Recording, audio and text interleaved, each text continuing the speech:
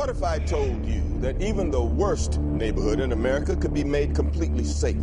How do I know this? Because it's happening right now in every country in the world but this one. It is great to see American machines helping to promote peace abroad. So then tell me, why can't we use these machines here at home? Why is America so robophobic? Hello, and welcome to the Spoiler Guys podcast, where we bring you the film reviews that are only safe to listen to after the credits roll. Back in Sydney are my stalwart spoiler guys, Giles Hardy. Hello, Giles. Hello, Alice. We have the technology. We have rebuilt the podcast. We have indeed. We have indeed. And Mark Fennell. Hello, Mark. I'll buy that for $1. Hello, how are you? Sorry, no one's buying that accent for anything. I should have done it the other way around. I should have said hi like a normal person and then given the quote like a lunatic. That is totally fine. That's where we're spoiling. You're spoiling your own introduction. That's cool. And today it's visors down as we go back to the future with Robocop. This remake of the 1987 Paul Verhoeven classic certainly seeks to give us both barrels with its hefty cast and shiny special effects. But were we sold on Samuel L. Jackson's propaganda? Mark, how much childish glee did you bring with you into the cinema?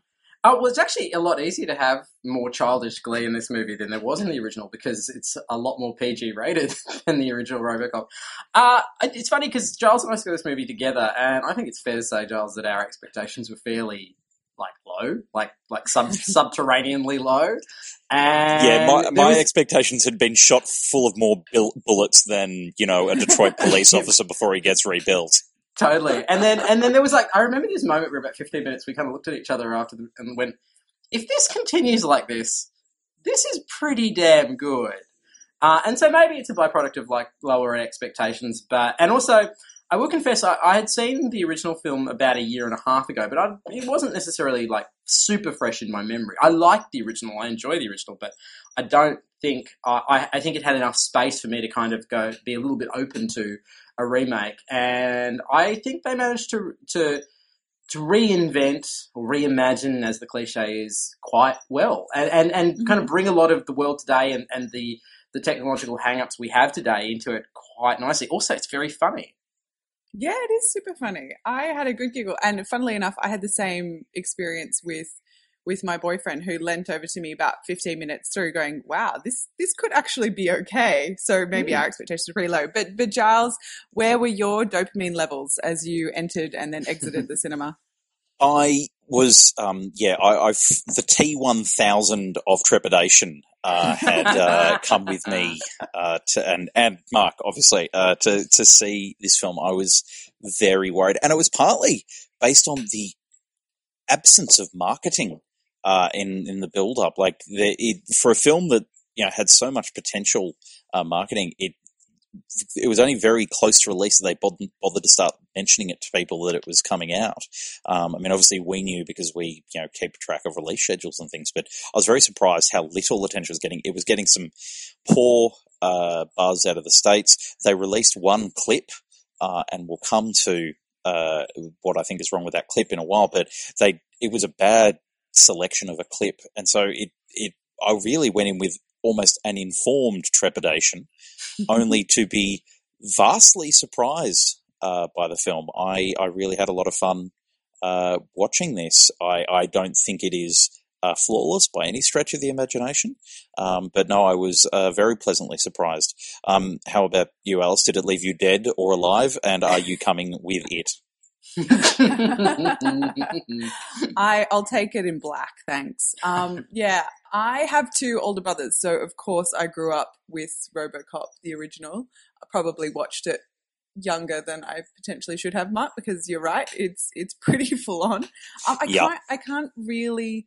I didn't rewatch it. I was toying with whether or not I should rewatch it before seeing this one, and I'm kind of glad I didn't, because I just went in with whatever vague memories I had, and then, but mostly I went in with the expectation that I love Joel Kinnaman, because I've just finished watching all of the US series of The Killing, and Detective Holder can do no wrong in my eyes. The dude is so cool.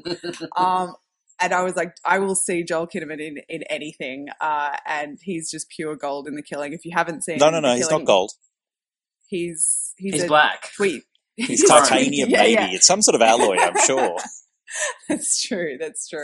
So yeah, my expectations, I don't know, over here in Dublin, we had, a few ads and it's showing in IMAX. So it's certainly being splashed around a little bit, but yeah, maybe potentially more than in Sydney. We didn't see it in IMAX. We just saw the original. And it was, it's solid. Like, it's totally fine. I mean, I have some quibbles with it, and certainly we can get into those. But it goes bang and it makes you giggle, and it made me creepy when it was like a headless lungs person thing, and Detective Holder won the day for me. But I don't know whether or not we want to compare with the original. Should we? This one takes us onto the streets of Tehran in the beginning, right? And so obviously the war in Iraq and Afghanistan are a clear kind of backdrop to the film. And Mark, you alluded to this earlier. Did that kind of reimagining of it, a future in 2028, did that work for you? It certainly resonated, and I think there's a common thing at the moment to try and make every film about the future resonate with the big issues at the moment. GFC, wars in Iraq, and stuff like that. What I liked about it, actually, before it even got to Tehran, was the Samuel L. Jackson basically playing Black Glenn Beck. I actually thought that, like, setting up that universe where opinion media really dictates the entire landscape, and it's got less to do with the laws and the political reality as much as it has to do with perception, was actually, I thought, the fact that they put that before they put Tehran, because it would have been very easy to start the film in Tehran, which would have been an interesting kind of like, this looks like our world, but it's not our world, and then suddenly have a reveal of a robot. You could have done that and it would have worked okay. But starting off with Jackson and giving like setting the scene for satire, which is actually the thing that the original film did really well, which is give you a universe which was black and then blackly funny. They actually cottoned onto that quite early, and I thought setting up that universe first was really effective, and then going into Tehran and really not leaning heavily on too much of the iconography of the original until you get well and truly into the investment in the characters, investment in the universe. I thought that was really important. I firstly want to go even earlier. I think from the moment you got a weird sort of vocal warm-up noise over the MGM over the lion. Great. That was a really interesting, because when you're doing a remake, for your first statement to be a nod and a wink that is simultaneously kind of saying we don't have a lot of respect for tradition here, is a very interesting statement. I thought that was nice. It was very much saying we're not going to be treating, there's no sacred cows, there's no holy grail here. This is, we're doing our own film. I thought the Tehran thing was good. I thought the way it used the visuals of the two robots that had been in the original films very well. Like, we saw the T1 and the T2, and I keep thinking of them as the Terminator numbers, but the Robocop, and then the whatever the big one that looks half alien, half robot. But I also think Tehran was the last time we had an action scene. Droids. Yeah, that's what I thought too. I also think Tehran was the last action sequence that worked in this film. This is my biggest gripe with this film. I disagree with one statement that you made, Alice, is when you said this went bang. Every time this went to an action scene, as far as I'm concerned, this film went thud. It was just so, like, the clip that I referenced before, the one they used, for marketing purposes, they released the clip of the training battle he does in China when he is taken to the factory and he's, shooting hundreds of the robots and ultimately then trying to take out the training boss. And that, out of context, that is a terrible clip. It doesn't feel action-oriented at all. But even when you watch it in the film, it's utterly lacking in adrenaline. He doesn't seem particularly skilled or particularly good. He just seems to be winning because the script says that he's going to. And ultimately, every action sequence in this film ends up feeling like it plays out because the script says that's how that scene has to work. I never felt a genuine storytelling in action. But I also never felt any adrenaline in it. They were all so tepid. There's the scene when he is attacking the drug Den and it goes to night vision. That was like a bad Commodore Amiga game, and I had plenty of bad Commodore Amiga games and plenty of good ones as well. But that was just really poor, and so I found it fascinating that not only did my expectations of this film being bad get turned around, but I was genuinely stunned by the only thing that I didn't like, which was the action. Wow. Okay. Yeah. I reckon that's a fair cop. I certainly wrote in my notes that evil Eric Stoltz was totally meh, and that whole night vision goggle scene didn't really work. I kind of wished they'd taken a keener edit, or even just looked at District 9. You know how they used first person really well in District 9 to kind of sink you into the world, and considering they'd already established that they were getting the live feed from Robocop, and they could have used that control room a lot better to allow us to kind of be in his eyes, and feel like it just could have been edited a lot more tightly, and you could have been, looking through his eyes and experiencing it in that same way. But maybe you're right, Giles. Maybe they lowered the dopamine levels too much in the edit suite or whatever, and you just didn't get any kind of sense that it was an elegant or adrenaline-packed ride through the set pieces. Whereas in the lab, I really felt like they kind of were having a lot of fun. Can I just go into bat? Well, not to go into bat for it, but I will say that the only fight scenes that didn't work for me are the ones when you pass the halfway mark. Like the initial training scene when he's in the big warehouse, I thought that was really thrilling. The stupid shit with the night vision goggles, my issue with that is that you're fighting a robot. What possible advantage do you think you get from night vision? You get fuck all. That didn't make it. That was just there because we need variation in the fight scenes, Right, but it was really and I know that the one that will always get me is when they get the big, the big giant, one-story machines in the foyer of the robotics company. I just tuned straight out because it was like, it's nothing but pixels. There's no physics. There's no... Weirdly, for a film where emotionally I invested actually quite a lot, and quite a lot more than I expected to, in that sequence I was like, well, obviously he's going to survive because we know he has to make it up to the roof, because I know that that's where the climax is going to be, because that's just how the mechanics of these kinds of movies work, which meant that everything between there and the roof was kind of just like, fucking fast forward it, because it doesn't... the function of the story means it doesn't matter, and then the fact that it was so computer generated means that it matters even less, because there's not even like, oh, how did they do that? There's none of that. So I think that big one, all of the fight scenes from about midway on really, sucked is probably not the right word, but they phoned it in.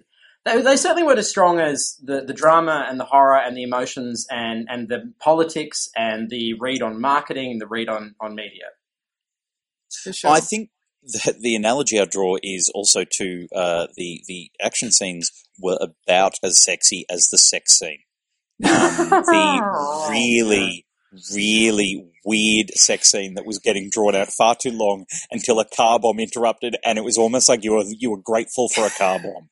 I'm so glad I'm not alone with that. I was like, what's going on? I know he was supposed to be all cut up because Omar got shot. And then I didn't know what her read was, whether or not she was supposed to be feeling for him. And then it was this. Was I the only one who felt like? Was I the only one who felt like when he first came in, there was tension between them, and I thought they were in the middle of a big domestic. And then it turned out she was just really pleased to see him. And I was like, but where was that tension? What was that tension all about? Oh, it's because you both knew you were about to have an incredibly bad sex scene. Which, would make anyone cranky. But it's bizarre as well, because it's a film that is clearly playing or being made to be more PG than the original, as Mark alluded to before. But to then put in a drawn-out sex scene in that classification just means it has to end up being very bland. But then I think that also got in the way of the action sequence, because they were so carefully... It was like they were making them bigger and bigger, but they had less and less that they could do with them. And so I think maybe you liked the training one a little bit more, Mark, because at least he could blow things up because it was him versus robots. There was no blood, but whenever there was a bad guy, that was the awful thing, was they then turned the lights back on in the drug raid. And when they turned the lights back on, it just demonstrated that apparently in shooting 3 billion bullets, no one had bled. because that's so what the true. classification requires. But it just looked, you just sort of thought, well, look, be clever with your editing. If you can't have a scene with blood, then don't have the scene.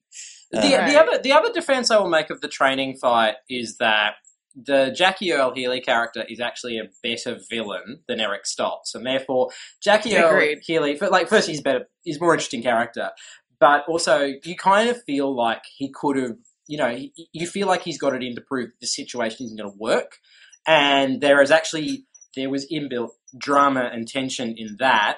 In addition to the fact that I love the setting and the way they shot the warehouse scene, and there was that big, beautiful wide-angle shot where they went in between kind of the beams and all that kind of stuff. Even once you remove that, the function of the story up until that moment meant that there was actual more.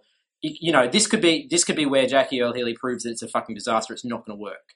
That was actually a real possibility. Yeah. Whereas you get to the back end, it's like, well, obviously he's going to win because he's fucking Robocop. Yeah, you took the words out of my mouth. Jackie Earle Haley was so good in this film. You believed him 100% that he was like this ex-military dude who's been running the Omnicorp drone sequence, and it's, and he doesn't believe in Tin Man. He's, and just the whole way through, he was so solid. And I was so annoyed that he got shot in the end, because I was just like, no, if we're obviously going to set up for a sequel here, and you're kind of the best thing about this film. Like, you're the one who actually has a bit of menace and has a bit of gravitas and has a bit of, like, he has a reason to be there. Whereas, the Jay Baruchel and the Jennifer Eel in this film, like, why were they there other than to say a couple of lines? I also thought the MacGuffin of the bracelet should have been introduced earlier if they were going to go with that. It was a really it was introduced in Tehran. Of was, but it was very briefly done. But I kind of felt like they suddenly threw it back in. That whole final sequence was poorly executed because I don't quite understand why Jackie Earle ended up being beaten so easily. And then the helipad scene where he just suddenly shoots Michael Keaton was just. It was just a real lack of enthusiasm for how to end your film. That's so true. Okay, let's go there. I was gonna get there eventually, but let's go there. Michael Keaton, I get the whole hubris thing. I get the whole, you're a red asset. I agree with you, Giles. Perhaps if Gary Oldman had been wearing the bracelet early on, so it's like when Robocop's adapting, maybe he looks like he might revolt, but he can't kill Gary Oldman because he's a red asset the whole way through. So you could have reinforced the fact that you can't kill a red asset. But I get the whole Michael Keaton hubris thing. I get the whole fact that he said, no, you're a robot. I own you. I'm a red asset. You can't kill me. And then the humanness comes through Robocop, and he gets to defy the robot in him, and he gets to kill him. But it was just like, talk about, going out with a whimper, not a bang. Like, it just seemed to happen, and it was really poorly edited. And suddenly they're both lying on the ground. And then to add insult to injury, Robocop says my most hated line in any film ever, which is, it's all going to be okay. Like, anytime any screenwriter writes, it's all going to be okay, I just switch off. I'm just like, that is the laziest piece of writing ever. Well, it's particularly given that the two of them could have just been having a joke. Like, you could have, in the nature of the relationship between him and Omar, like, you absolutely could have been like, yeah, you're going to die. But you could have actually made it funny. But the problem is, what they've done to Robocop at that point is they've fucked with his body chemistry so much. By the way, to any screenwriters ever listening, if you feel like you've come up with a plot that involves taking irony, the ability to crack jokes, the ability to surprise out of your characters, you've done a fucking terrible thing. Don't do that in your films. Just don't ever do it to your films. Agreed. Especially when they were having such good banter, but maybe that's the point. Maybe there's going to be like robot irony banter coming through later on or something. But I agree, that end sequence where they're up on the roof and as you said, Mark, it was so kind of lazy to get there, and you were just like, whatever, Attack of the Clones, like, I don't care. And then it gets to they get there, and then there's just this like bang bang, and they're both dead, or they're both lying on the ground, and then it's like, oh, it's all going to be okay. All right, fine, now we're done. Boo. It just it certainly did not win me over by the end, but for some reason, I don't know, I still came out going like, solid, like fine, entertaining. I don't know. Yeah, Absolutely. I think we are doing a traditional thing, which is to say we like something and then bitch and moan about everything that was in it. I'll go as far as to say I ended up articulating how I felt about this film was this is what happens if the newsroom makes an action film, because I thought this handled drones and politics and Tehran, all that stuff really well. Like, it was actually quite beautifully inserted in. It wasn't heavy-handed. It was that sort of thing. But it felt like whenever they got to action, they sort of went, well, that's just not important. That's not really part of the statement they're making.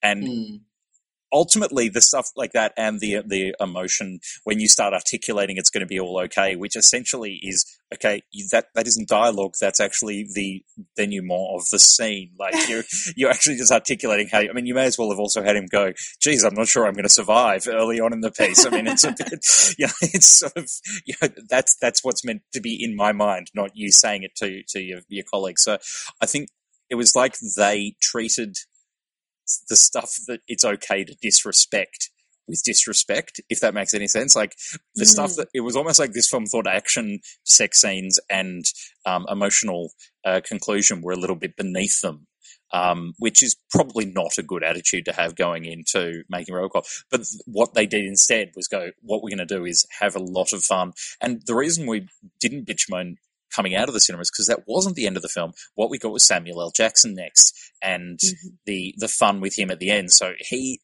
was clearly, this is like slightly articulate snakes on a plane Samuel L. Jackson. Yeah. So it was, it was just having fun. So I think there was a lot of fucking robots and this. Yeah, there's a lot of forgiveness for where it was clever and the fact that where it was dumb.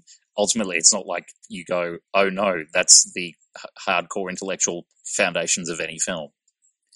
That's so well said. The newsroom, the newsroom makes an action film, because you're right. Like, the bits that I loved were, the Samuel L. Jackson. Is he on ads there in Australia as well? Like, Bet 365. Yeah. 365. Yeah, right. So we don't need to name the bloody brand. Maybe he does multiple companies around the world. I don't know. Yeah. But welcome to the international part of the show.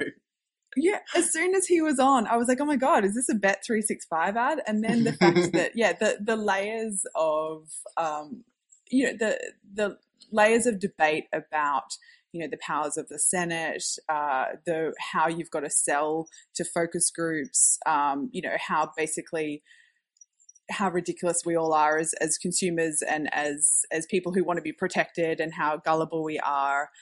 In what it takes to sell a product to a wary country, how much money they're going to make. They're going to make $6 billion if they break into the US market, like all of that. And even just the debate between, like, whenever Gary Oldman and Michael Keaton got into a room together, I found those scenes really interesting, because they're kind of debating, what's a robot, what's a human, what are the limitations, where does marketing win out over science? And, those I all found really interesting. I need to ask a question, because this was, and it's just on your point, but I'm sorry, it's really taking away from it so much. Was I the only one who had thought, when the first time they had a scene together, Michael Keaton referred to him as Dad? Because for a couple of scenes, I thought there was this subtext that, in fact, the scientist was also Gary Oldman was also Michael Keaton's father, and it actually. It works throughout the film. It was just only 2/3 of the way through the film that I went, I've misheard something, but and based on the blank expressions I'm getting from the two of you, I am Robinson Crusoe in this one. But okay, fine, that's just me. The only dad in the film is our Robocop, who I thought did really well. No, I am your father. They were remaking several films. When it comes to the supporting cast, it is actually really, because Joel Kinnaman isn't that famous realistically. I mean, Swedish-born actor who's been on AMC show, even a bubble AMC show at that, one that's kind of like been brought back, in an iffy circumstances. But he's so he's also got the worst role in film.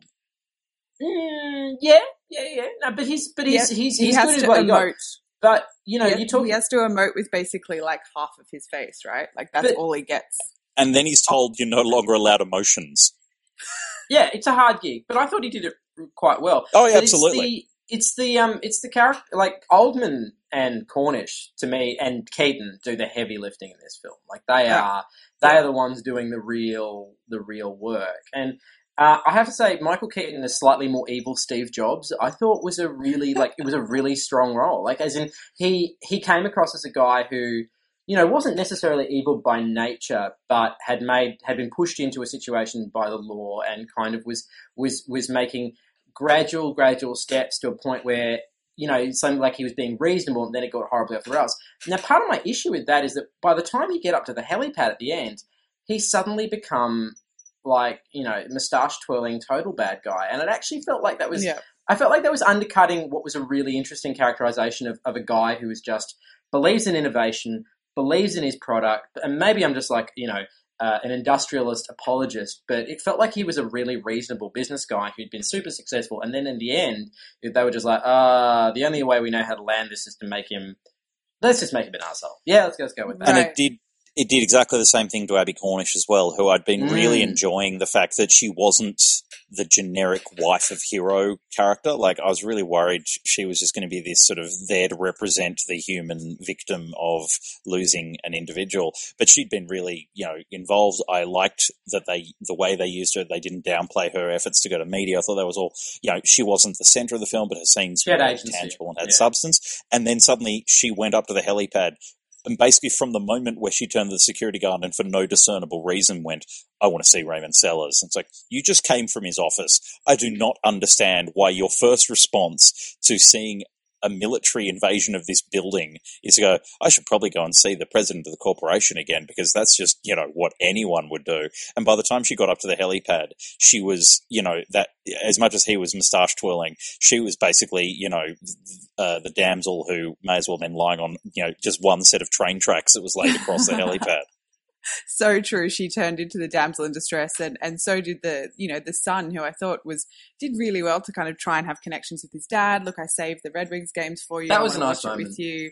Yeah, like the whole way through. Sometimes kids in films, I think I've mentioned this before, just I can't quite watch them. But he just had these big eyes, and then, you know, Kinnaman had, you know, they both just kind of looked at each other with, you know, tears welling up in their eyes, and that totally had me. So I completely bought the family aspect of it. And actually one sequence that did work, not super actiony, but when he saw, like, before we get to the night vision goggles, Robocop wandering around solving his own crime, solving his own attempted murder, I thought that worked really well. Like, he goes off piece, no one really knows what he's doing, and then they realize that he's solving his own murder. And I thought that all came together really well. All right, so let's play a hypothetical here. We've decided that this movie was generally pretty decent, except for the ending, or at least the action, particularly the action in the lead up. Well, I'm going to say particularly action in the lead up to the ending, but let's say action and ending. How should it have ended? How would we have landed that so that it felt like it had a conclusion, and wrapped itself up without seeming like all of the things that we just described?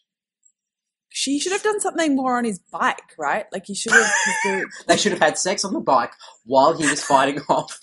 Exactly. That would have solved the whole movie. It's done. Solved. I think the revelation that Gary Oldman was his father would have helped as well.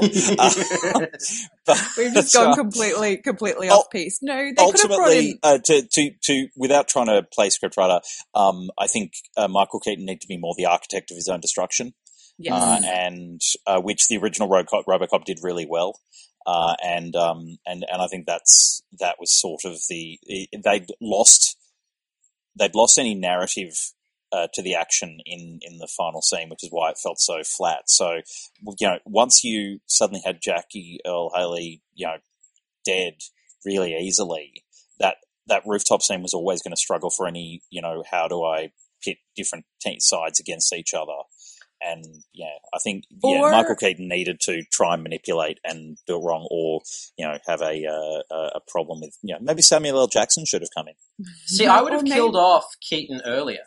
I would have because I was kind of enamored a little bit with Keaton throughout it. I would actually have had Keaton killed off earlier and played up Jackie Earle Haley's as the bigger villain and have the final fight not be between, you know, the big evil conglomerate guy. I would actually have it between two guys who are used to getting down and dirty, two guys who are of similar class as well, maybe, and have the fight be between them. So maybe you'd have to build up the antagonism between them a little bit earlier. But the sparks are there. You know, you could have done it. I actually have a experience that might have worked a little bit better on an emotional level. I totally agree, and I would have put in like, had you cleared out Michael Keaton earlier, that should have been a showdown between Gary Oldman and Michael Keaton, where Michael Keaton ends up getting killed somehow, and that way you have that power struggle between those two equals, and then the climactic, you know, shoot 'em out should have been between Jackie Earle Haley and Joel Kinnaman. I don't think this film would have killed off Michael Keaton. I actually don't think this film should have killed off Michael Keaton. I think it was cleverer about business and cleverer about politics that the head of the company would have inevitably survived if they'd sort of been consistent. I actually think that probably what I'd say is a variation of what you're saying is that Michael Keaton did something in architecture of his own destruction by giving Jackie Earle Haley's character too much power. And perhaps, maybe, look, honestly, I think probably you're going to find Rick Maddox's robophobia.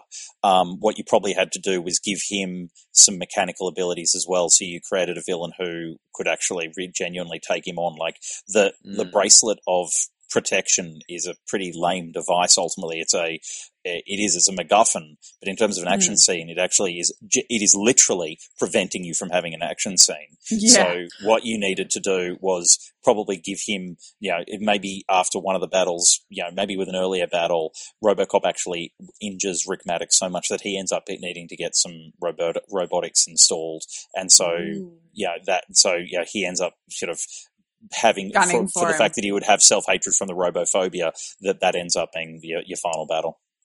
What if, in this scenario, you had taken... I love this, by the way. Well, what else? What other podcast are you going to do this on, right?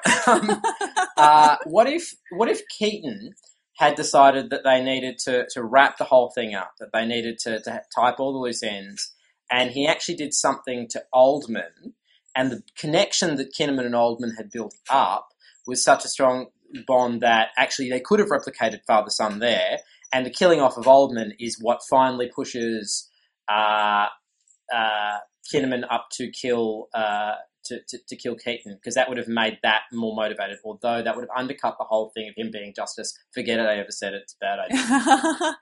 I think the thing is we need to go back to the poor Kim sidekick in this film and just say he's getting too emotional. This film basically is brought down by the fact that he's getting too emotional, because what happens when he gets too emotional? We need more Jay Baruchel. Yeah, he was just from marketing. I'm just from marketing.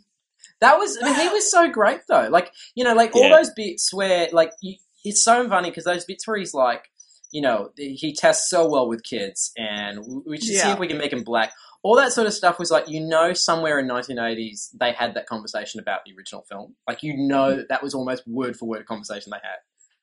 Definitely. No, well, it certainly looks like they've set us up for a sequel, so we can watch this space. And, you know, may our statuses soon read non-threat, totally stoned, guys. Thanks so much for doing the podcast. I love that. Non-threat, totally stoned. Okay, and to our listeners, thanks so much for downloading another episode. We'll be sure to bring you more from the Spoiler Guys soon. Don't play good cop, bad cop. Bad cop, Robocop.